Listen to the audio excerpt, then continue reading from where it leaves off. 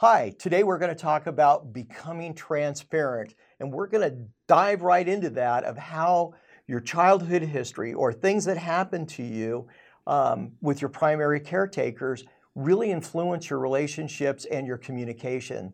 So let's talk about it. What is being transparent? What is involved in that? Well, it's a complex thing, but it's not just your childhood history and how your parents demonstrated relationship to you. It's also your friends and your society and social media and all these things will be influencing you on how a relationship should be.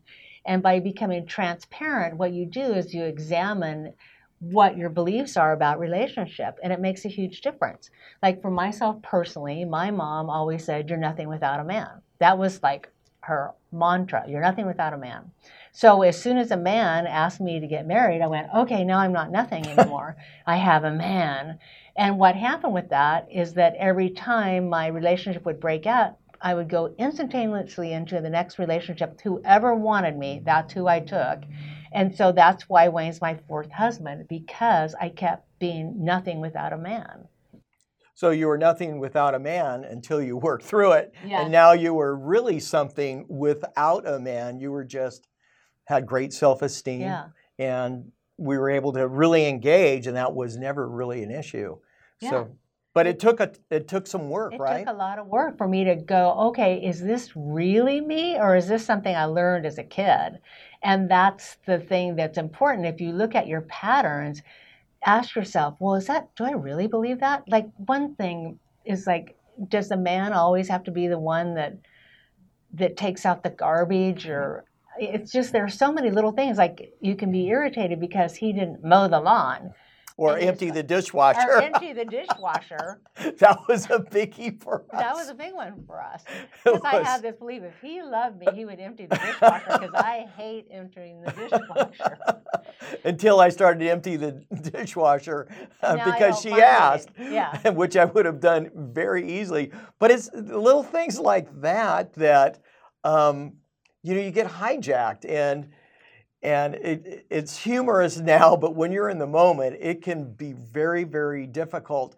And so when we talk about being transparent with your partner, that when you recognize that you have issues from your past, and it can come from so many different areas in your life, the media, social media, um, friends, your family, all these different things, Yeah. or your work environment, that it triggers all these things.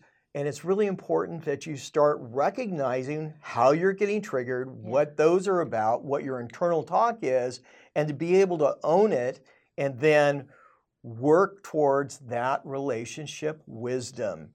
That's truly what it becomes. Is this going to serve the relationship? Is this serving me? Yeah.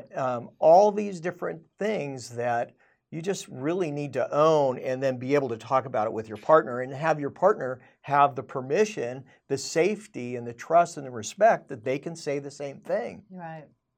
Yeah. Yeah. So that's being transparent. Right.